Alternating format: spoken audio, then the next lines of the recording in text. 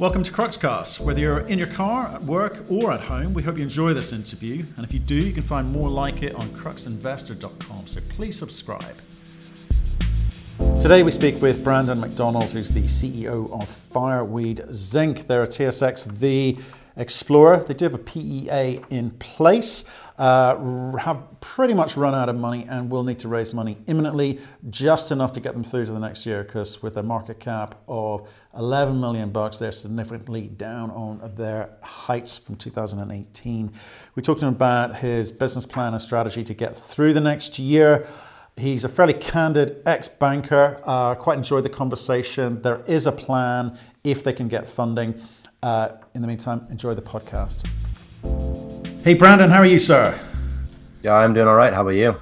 Not bad. Holed up here in England, waiting for this whole thing to blow over. What about you? Yeah, same.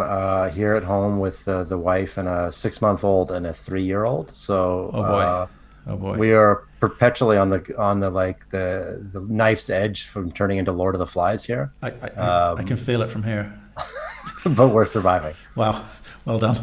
Well done. I keep saying these things, but those are times I don't particularly miss, I have to admit. Right. Well, why don't we get stuck into 1 minute overview and then we'll pick it up from there. Sure. So Fireweed Zinc is a Canadian-listed zinc-lead silver exploration development company. Our flagship project's the McMillan Pass project in Yukon Territory, Canada. Big resource, one of the largest zinc-lead resources in the world, held by a junior. So about 11 million tons indicated, 39.5 million tons inferred at about 10% zinc equivalent. But we've seen a huge amount of, upside potential since then. We've drilled some new zones that are outside the resource that have had some incredible intercepts. So that's broadly, what we're looking at. Big base metal project, getting bigger. Big, getting bigger. Share price hammered. Market cap 11 million. Yeah, and it's absurd. Look, this. If you waste money, then your project's worth nothing. But I think our project is worth something, and there's probably been about 100 million spent on the project. So to be worth 11 million is kind of there becomes a point of comedy almost if you can look on the light side of it, it is what it is, right? So you work with the market you got. Yeah. Well, it's a comedy unless you're holding shares. So what I'm going to say is zinc's in a tough place at the moment. The market's in a tough place at the moment. I know you've got a PEA, but effectively you're still advanced exploration in my mind. Mm-hmm. So let's talk about the plan, because if I can work out what your plan is, maybe I can overcome some of these market conditions and think, well, this isn't truly underpriced stock, which I think most CEOs would claim. So if you don't mind, let's talk about that. What did you set up? How long have you been involved, first of all, actually, Brandon? I've been involved since inception. So right. Fireweed was incorporated as a private company in 2016 and then went public in 2017. Right. So it sounds like you did a lot very, very quickly, and then it's been a case of the last 18 months. It's kind of been in a slow period. So let's just talk about what you set out to do. So day one, what was the plan? So day one, we bought the asset, or the core of the asset, about 54 square kilometers of ground from Hudbay. This was the Tom and Jason deposits. Hudbay had Tom since the 50s, and they had bought Jason in 2005, which itself had been discovered in the 70s. Mm-hmm. The combined resource of those two from 2006 was about 30 million tons. So we thought there was some upside there. We thought Hudbay was overestimating the logistical concerns of the project because it is remote. So we bought it off them and or at least secured an option to buy it off them, went public, did a bunch of work, updated the resource, which gave you those numbers that I quoted earlier, did a PEA, which showed very, intriguing potential numbers. And then, closed the deal with Hudbay, owned 100% of it. Meanwhile, we had been picking up ground around there because we had kind of felt that there was a district thesis, which I know is kind of a common line. Okay, but tell me, what was the plan? So you said, right, there's an asset, we'll buy it, we'll raise some money, we'll set up a company, we'll take it public, right? But But what's the game plan here? You to take it up to a certain stage? I mean, you're an ex-banker, you're a Macquarie guy. Yeah. So what's in your head in terms of the monetization event? Well, we thought, look, if our initial gut feeling, and it's more than a gut feeling, it was due diligence, was that this asset is worth more than what Hudbay is selling it to us for, and we can prove that up and mature the asset, there should be a taker for it.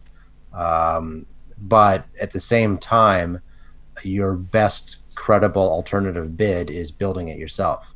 Our chairman sold Kaminak Gold Corporation to Goldcorp for $500 million, another project in Yukon, and they were proceeding as though they were intending to build it. And that ownership of the long-term problems has helped gave Goldcorp confidence. So yeah, look, like all junior mining companies, the intent was hopefully to monetize it. And there was an awareness internally. You talk about when I was at Macquarie, when you're across the table from someone who's fundamentally an exploration style person, and they're asking for a $500 million check, and it's like, well, first fire yourself, second replace you and your entire team with people who can build a mine, right? So I've known that if this becomes a mine as Fireweed, it's possible that I'm still CEO, but I would certainly need an absolute rock star, credible COO to back me, right? Right. Okay. So you're realistic. Okay. Yeah. I like that. I like that. So let's come back to where you are today. Can we talk through some numbers first of all? You bought this thing. So how much? Give me some of those numbers. What have you paid? What have you spent? So we gave Hudbay $1 million in cash, and then 15% of the company on a fully diluted basis when we completed the earn-in, which was 2018. And there was a modest work commitment, about $1.5 million to get to that point as well. And then we spent, we still have active options surrounding there, but we also bought a neighboring property off Teck, which was for about 5% of the company, which is about 2 million shares, in late 2018. So after the resource update and after the PEA. Right. And then we've raised 20 and spent, I think about 14 in the ground on that. The rest being G&A and acquisition costs and what have you. So where are you today? You spent 14, the rest being G&A. Have you got cash left today? We have a little bit of cash left. What's that mean? That means not much. Okay. That means Cool. hundreds of thousands. Okay. So obviously at today's share price, it's either going to be an expensive raise or a small raise, or hunker down. What are you opting for? Look, it's probably going to be a small raise. Look, you could say, well, look, I could dilute the snot out of myself and try to force this in these markets. I don't know that if I was willing to do that dilution, and look, there's an argument for it sometimes. If I was willing to do it, I don't know if the capital's available. Like at 83 cents zinc, I don't have a long line of people willing to write me a check, even at these price levels. That's just the reality of it, right? It's just not there in the public markets. There's perhaps some alternative financing methods. You could look at asset level joint venture or something to that effect. But first is to get money in the bank so that you kind of got that monkey off your back and you've got business continuity for at least another year, because we don't know, like with the COVID-19 situation right now, you've got, when you fly into Yukon territory, you've got to isolate for 2 weeks. So you can't do a rota in a mining camp where people come from home, arrive in Yukon, wait for 2 weeks, and then go into camp. Like it doesn't work, right? So I'm hoping there's resolution to that before summer. But anyway, so I'm rambling. But the point is that we're just going to raise a little bit. We're going to see how the coronavirus situation plays out. See what appetite there might be for a bigger raise or deal, as we go down this year. I wouldn't say it's rambling. I'd say you've laid out a whole bunch of the options, the sorts of things which are on the table at a board meeting where you go, well, what can we do? What are we looking at here, guys? And I actually appreciate that insight.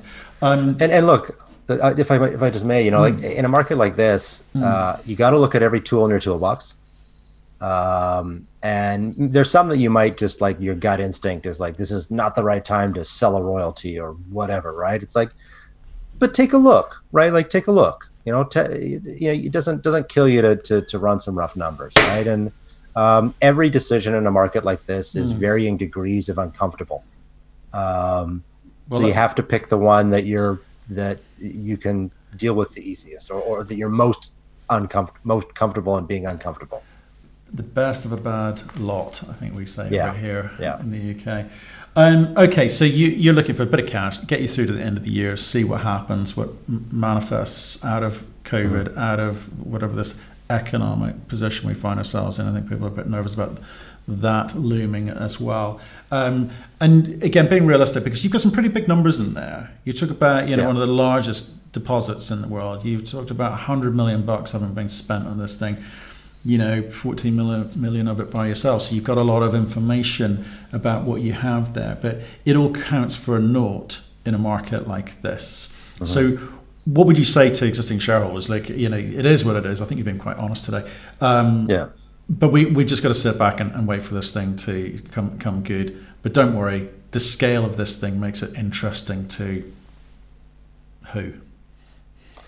Yeah, look, prior to, I guess, with our 2018 PEA, I thought this is a very chunky, healthy project for a mid-tier, is where my thoughts were at. And, we knew that mid-tiers need immediacy, so they need the project to be slightly more closer to shovel ready than it is now.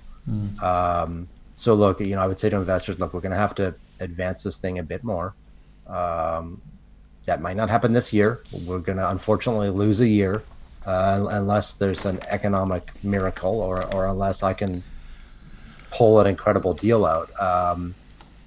But there is tremendous value there. And this has to be part of the portfolio that you park away, and it's not part of your trading portfolio. You cannot, trade our stock right now. It has to be one for your long-term, thesis.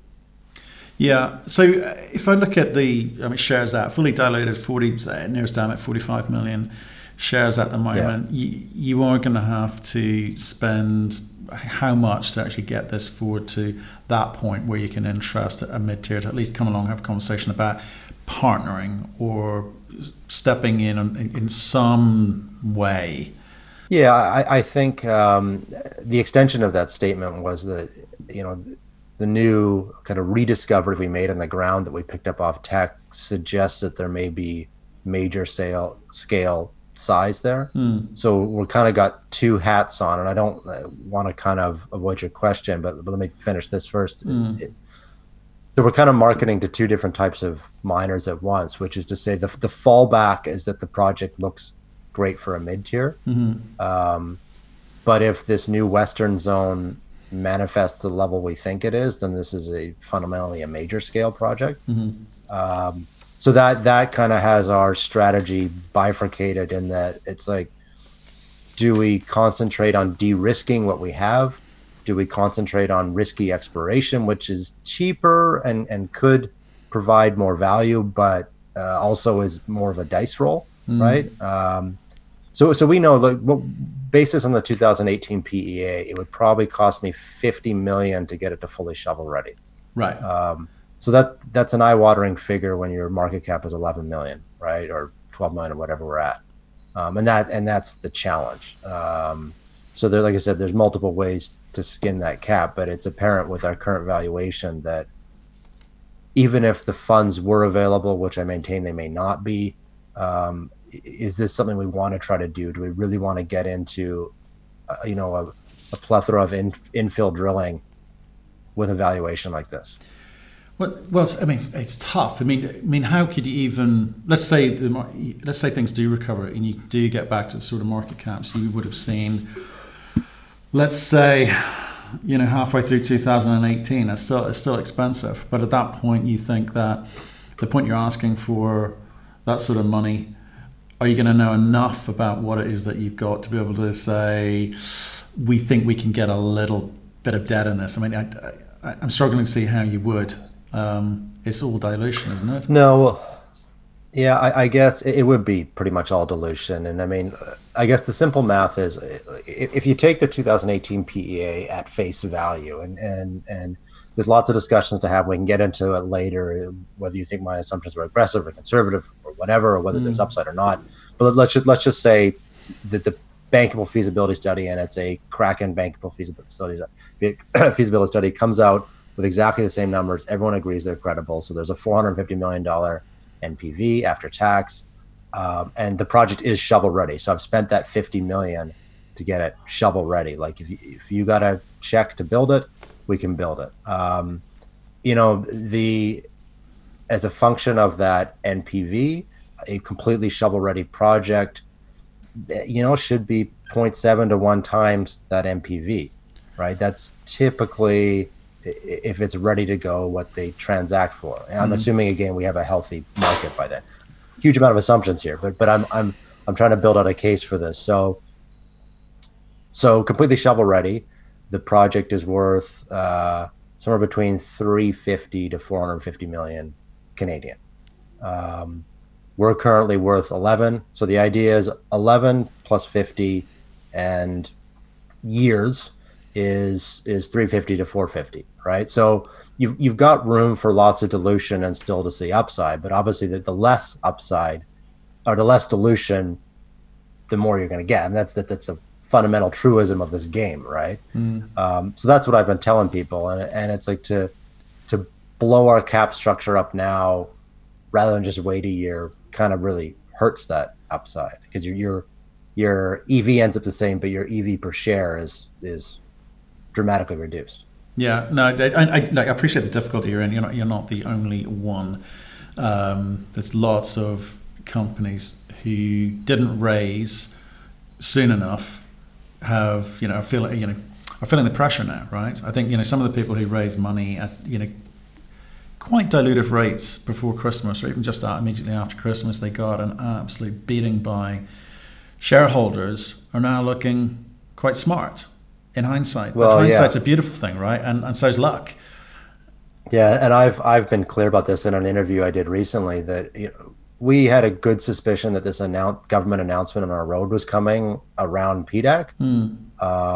And that was part of what drove us to delay a financing from January to March. Well, we look like idiots now, right? I guess if you assume that I could have possibly seen this coming, obviously having done it in January, I was concerned that because we had an inkling this might be happening, if we did a raise in January and then we get this massive transformative announcement, from government funding on the road coming out a month later, everyone's going to say, you knew this, you gave this cheap financing to your buddies, right? So it was kind of just like let's just get it out there. And there was other reasons one of our shareholders wasn't ready, but it's like, okay, let's wait. And now, of course, everything's, we're in a global pandemic. You and I are working from home, and my share price is cratered, right? So, hindsight.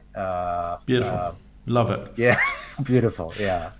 So let's talk about the things you can control. Okay, so I'd like to understand. Since the PA, which was announced May 2018, right? Since then, till now, you spent a chunk of change. What do you think you've achieved? And again, with that lovely thing, hindsight, what would you have done differently? 2018, the summer of 2018, after the PEA, we did a pretty big program. We spent about $7.5 million on site. It was mostly step out drilling. We were trying to incrementally increase the resource, particularly with a focus on high grade areas. And it wasn't always a kind of myopic session on high grade. We termed it engineering led exploration, which is to say that look, if you can add high grade at depth that is not going to appear until year 18, it's not really moving the needle, right? So 2018 and 2019, we chased some high-grade step-outs. We also started chasing some significantly lower-grade stuff that was open-pittable.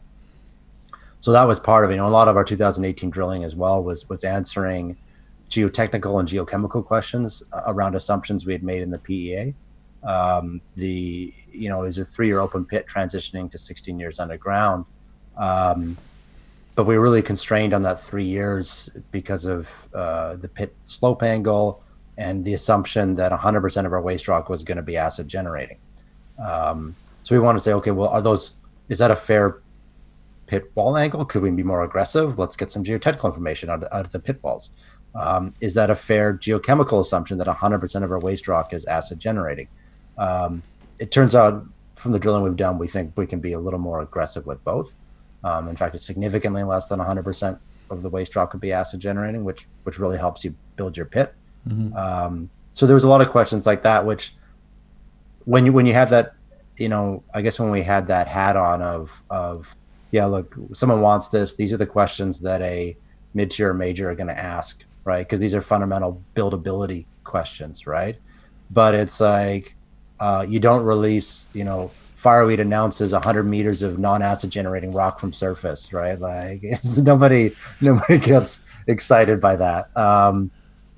So hindsight maybe more sizzle, but would have made sense. But that's so cynical too. I don't know. Like we were.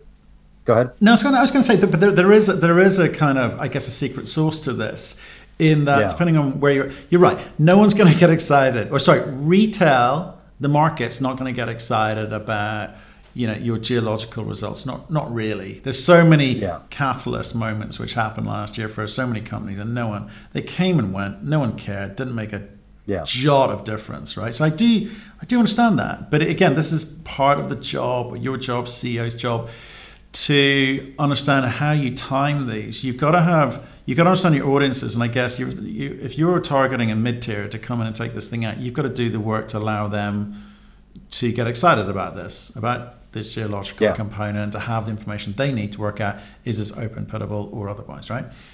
Yeah. But you've also got market conditions where you're running out of cash, so you got to keep the market pepped up and excited about this. So you do have to create things, and someone come along. Sorry, I got to get this right. The Yukon government agreeing to spend $71 million on upgrades to a road. It's like,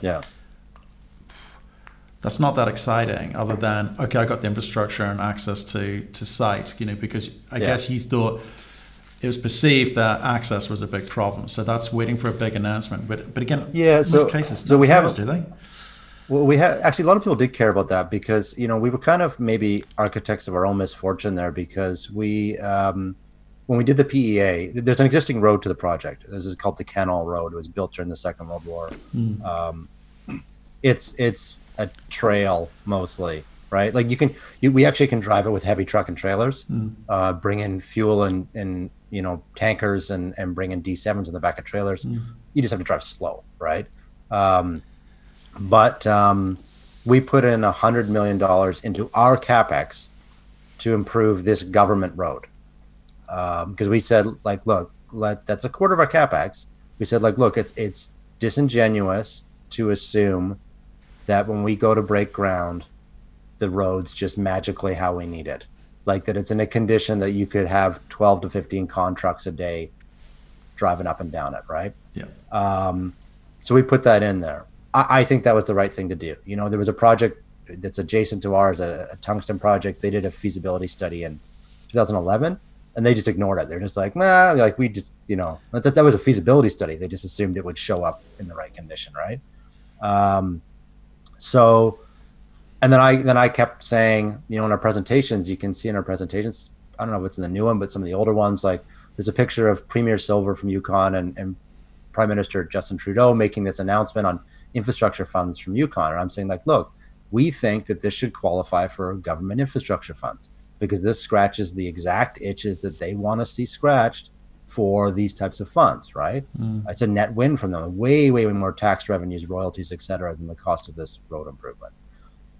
And I think what happened was people fixated on that. What we were meant to be trying to say was, hey, look, this can get better if the government comes in.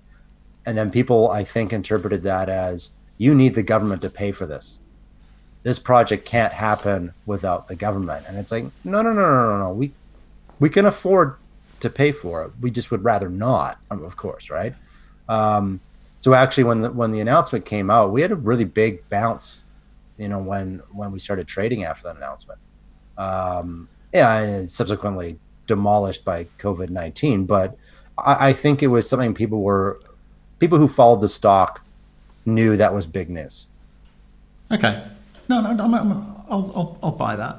That's fine, but you do get my point with regards to how you need to manage message in the market, because like even the 6 months prior to that, the news was, I mean, dry. Let's call it dry. It could, there wasn't much for people to latch on to there to kind of get excited about. And I know zinc's been going through a bit of a rough patch at the moment, but nevertheless, when you're talking about world-class, world-scale assets, which you are, and the amount of money that's been spent on it, that people should get a little bit excited about it. And that we talk going to be in some position, lots of a lot, and they do try and keep that pep in the market, but in the meantime, and also keep their eyes on the prize, which is getting someone to come in and fund this thing. Yeah, and we 2019, our drill program was different than 2018. Rather than incremental step outs, we decided, look, we believe this is a district. Now, to claim you have a district, most people just have a district scale land package, and then they say, oh, look, I've got 800 square kilometers as a district. It's like, well, that there's another couple ingredients that go into that. But we have what we bought off Hudbay was Tom and Jason. And then also a deposit called End Zone, which is further up the trend from Jason. And then the ground attached to that, we got under option. Then it trends on to the ground we bought off Teck. There's this big strike slip fault there that we think is a reactivated fault of the original basin bounding fault. And this basin bounding fault, we believe, was the fluid conduit for the fluids that generated these styles of deposits. So there was mineralization on the ground that Teck had sold to us quite a bit. It was just very low grade, right? So it was like massive intersections, 200 to 300 meters of 2 to 2.5% zinc, right? So it's like, okay, that's a lot of zinc, but that's a tough grade to make a go of. So 2019, we did some ore sorting testing on it, because we're like, well, look, it looks like it's low strip, so the mining cost is going to be manageable. Unlike Tom and Jason, which are classic SEDEX, you get your very fine banded, but it's just so, you're not going to sort it. It just, your gang mineral is barite, so there's no density contrast, and there's no internal spaces, so it's just not sortable. Boundary zone is not SEDEX. It's like a hydrothermal sphalerite veining, vein breccias, matrix infill, and then sometimes like these big blowout veins and stuff like that. So we're like, yeah, look, so this, although it's 250 meters of 2.5%, it's more like 80 meters of 5% chopped up. So the ore sorting tests were like very encouraging. So give us those numbers. It was, theoretically, this is rejecting or excluding the fines, which we don't know a lot about. You've got 70% rejection and only 15% zinc loss. So you're basically, massive upgrade. Now that gets probably pulled down quite a bit because your fines would go to the processing plant. So until you know what grade your fines are, you don't really know what the final recovery and mass pull is. Mm-hmm. We wanted to do a scaled up study to actually figure that out. But so 2019, we decided, all right, look, if we're going to call this a district, let's hit some of our exploration targets. And let's hit this zone that Teck sold to us called the Boundary Zone, because we want some fresh core to do a full-scale sorting test on. Because if this is because the core of it's kind of 400 meters wide, but there's like 1.5 kilometers strike length on these low-grade intersections. So it could be a massive endowment. So we tested a bunch of exploration targets that were not that, and basically whiffed on every one. And then our last two holes of the last year were at Boundary Zone. And look, they hit that zone, but it was not quite what was expected. The second hole in particular was 230 meters true width, so about 300 meters intersected of 4% zinc from surface. And the first 100 meters of that true width was 8% zinc from surface. So this is something we're like, okay, like this was, and so what we had really hit on there was that when you get right at the fluid conduit, you get these massive high grade intersections. So, 6 meters true width of 42% zinc, right? We had one 1 meter intersection, 0.9 meters intersection that was 62.5% zinc, like basically pure sphalerite. So suddenly we're like, okay. So when we put that out, the whole market's like, whoa, this is not what we thought Boundary Zone was like. And we're like, we had an inkling that might be possible there. But the result was still a little bit of a surprise, right? So that kind of changed everything, because suddenly maybe Boundary Zone isn't just this low-grade pig. Maybe there's some real high grade there that you can. So what do you do with that? So, I mean, you started off just saying we're going to do this ore sorter testing because it's low grade and so forth. And to what end? To kind of maybe get that into production a little bit earlier, get that thing financed, and we'll come back to the other two. We didn't know. What's the idea? Yeah, I guess the simplest concept, which was the easiest to bolt on the model from 2018, was to say, let's mine it in parallel. We'll campaign that through the mill, so we'll upsize the mill and you just cost it on a 6/10 rule or something like that, right? In terms of, like, this is back of the envelope stuff, right? I'm trying to give you an idea of where our head's at. Yeah. And that looked pretty good, right? Because it looks like it's a low strip pit. So then you pre-concentrate it with sorting, send it to the mill. You process it at a different time than the Tom and Jason stuff. Like, you campaign it because it's likely to be metallurgically different, although we don't know yet. So it's like, okay, this makes a significant difference on a very back of the envelope, right? Now, is that the optimal approach? I don't know. Like, there's a lot of trade-off studies to be done here in terms of, do you start with pits at Tom and Jason and Boundary and then only go underground when you've exhausted those? Do you do things in parallel? This is what the next engineering studies have to tackle, right? And I straight up, I don't know what the optimal plan is. We have some concepts, but until you get a sense of what the metallurgy is like at Boundary Zone, and also we have to get a resource on Boundary Zone because, like right now, very good amount of drill holes, very low grade, with the exceptional high grade, super high grade bits. We think there's more of both, significantly more of both types there, but we need to know what it is before you try to figure out what it looks like. Well, it's also, you also need to do that because you need to be able to tell people what you're going to be doing. What is the model? Do we start at Boundary Zone because we think we've got the way to monetize this, which may be able. One, it's low capex, maybe. Right. Yeah. The recovery is quite good. We hope. I know you've got the fines to deal with, but let's assume all is well there, and you can work out some kind of economics on it, which allows you to get that finance to be able to operate at a margin, which allows you to contribute towards the cost towards. The other two areas, and then come back to them. These are models we've seen all around the world. Not gold or wherever. It doesn't really matter what commodity, but these trade-off studies seem quite important to you. So how? I know it's a bit of engineering required, but again, if we look at this year and we look at the ability to let's hopefully raise some capital this year. How much time, money, effort do those trade-off studies cost, and how do you get to the point where you can make a decision? Yeah, I don't think the trade-off studies cost a lot. I think what has to precede them, though, is more drilling at Boundary Zone, because until if there's, say, 10 or 20 million tons at that low grade, it's not that interesting, right? Mm-hmm. But you do some crude math, and look, if we're talking hundreds of million tons, even at that low grade, it's like, okay, that's super interesting. That's a huge metal endowment, right? So we need to know what we're working with. And then the other thing we were kind of looking at Boundary Zone was these, and you can pull the core photos off our presentation on the website, but looking at it, it's obviously not SEDEX. And we're like, well, what is the analogy for this? Like this hydrothermal sort of zinc veins or veinlets and breccias. And to us, it looked like what is the feeder system below Red Dog. because what happens is they get this stuff they call vein ore, and it comes up and then it hits a cap, which is barite.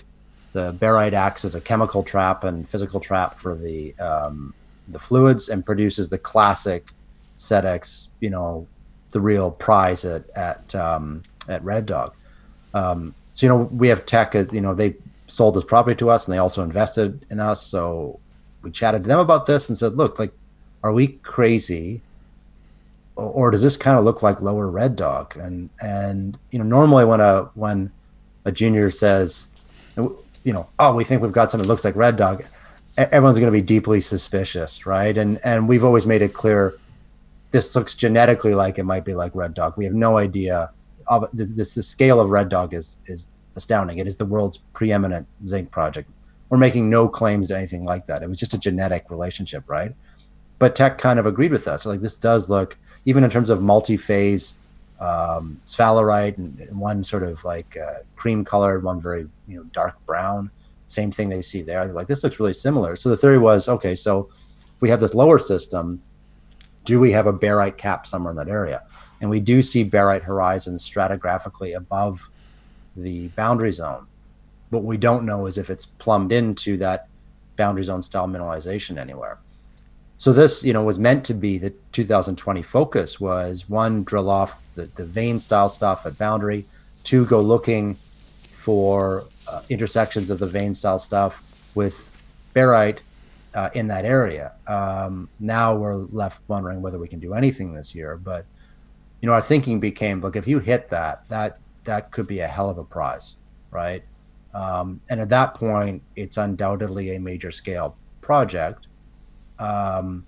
And how much do you need to de-risk it at that point? Because the engineering and stuff that I would do is not the same engineering that a zinc major does, right? They would do it their own way, and they don't need you to do a feasibility study, because they're just going to take it back to a PEA and redo it their way. So we were kind of excited. We're like, look, this may be a, with a bit of exploration success, this could be a shortcut. We've got a clear eye to it here, right?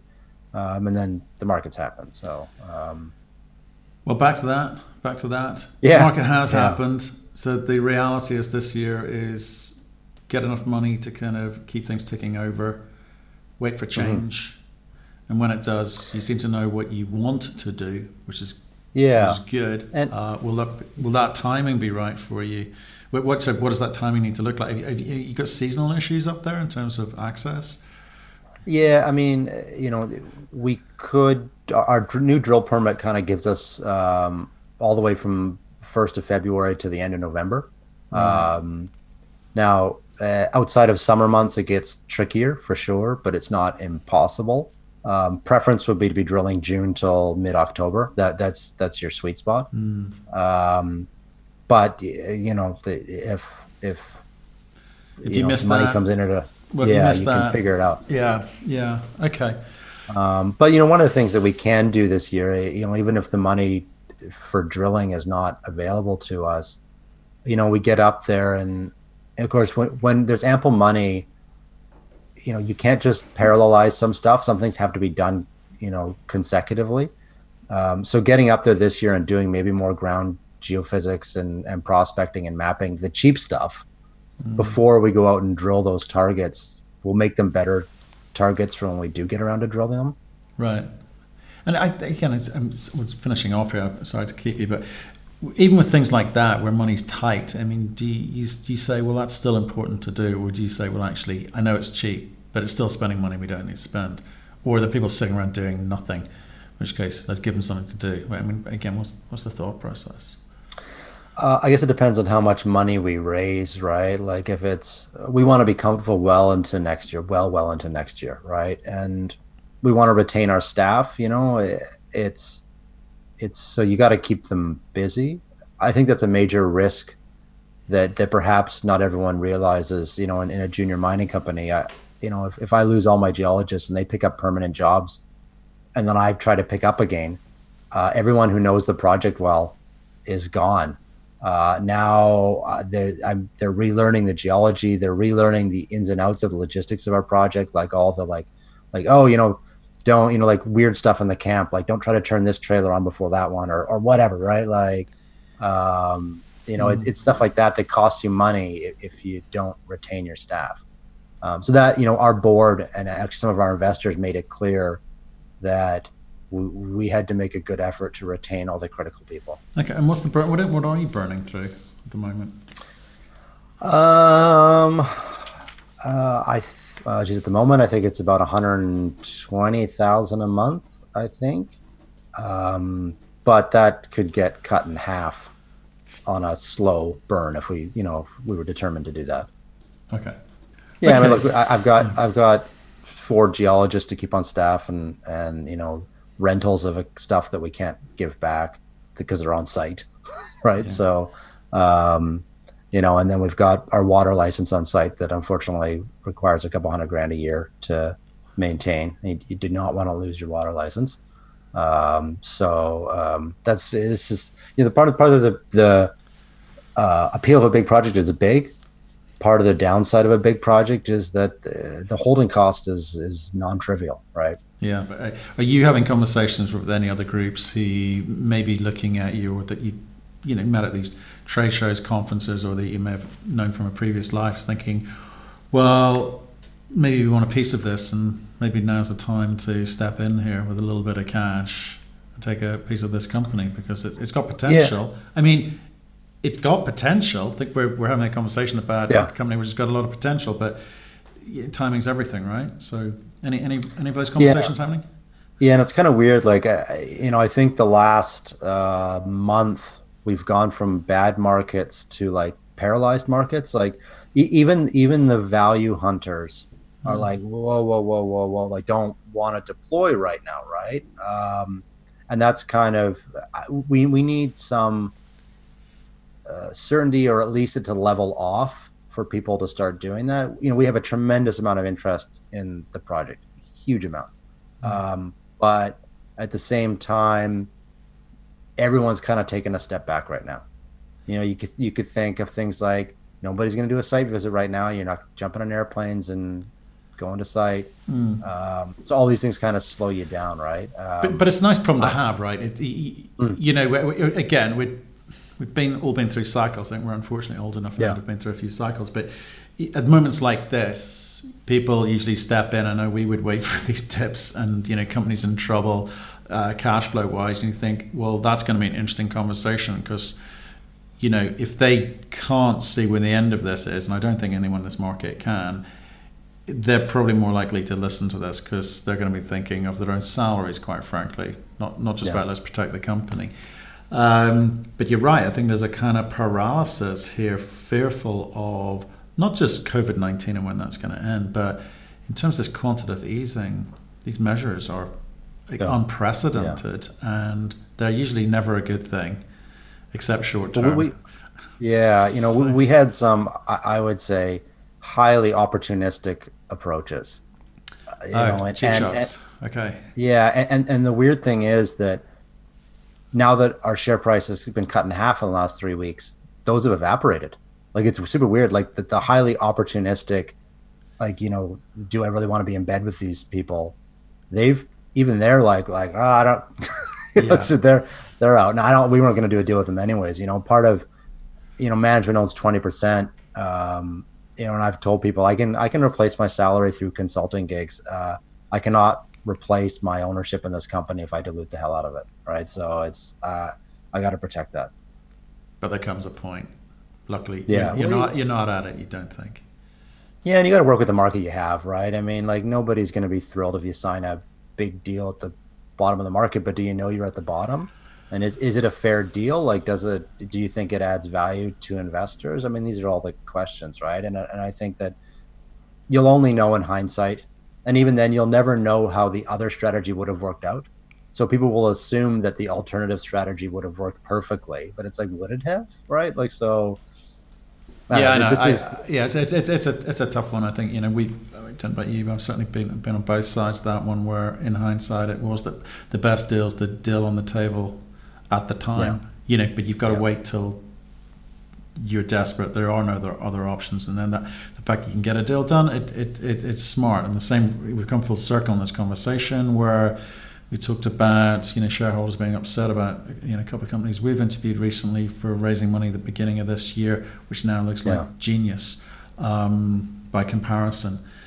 So, Brandon, thanks for running us through that. For the first time I've heard that story. I do appreciate your candor and the position as you've explained it.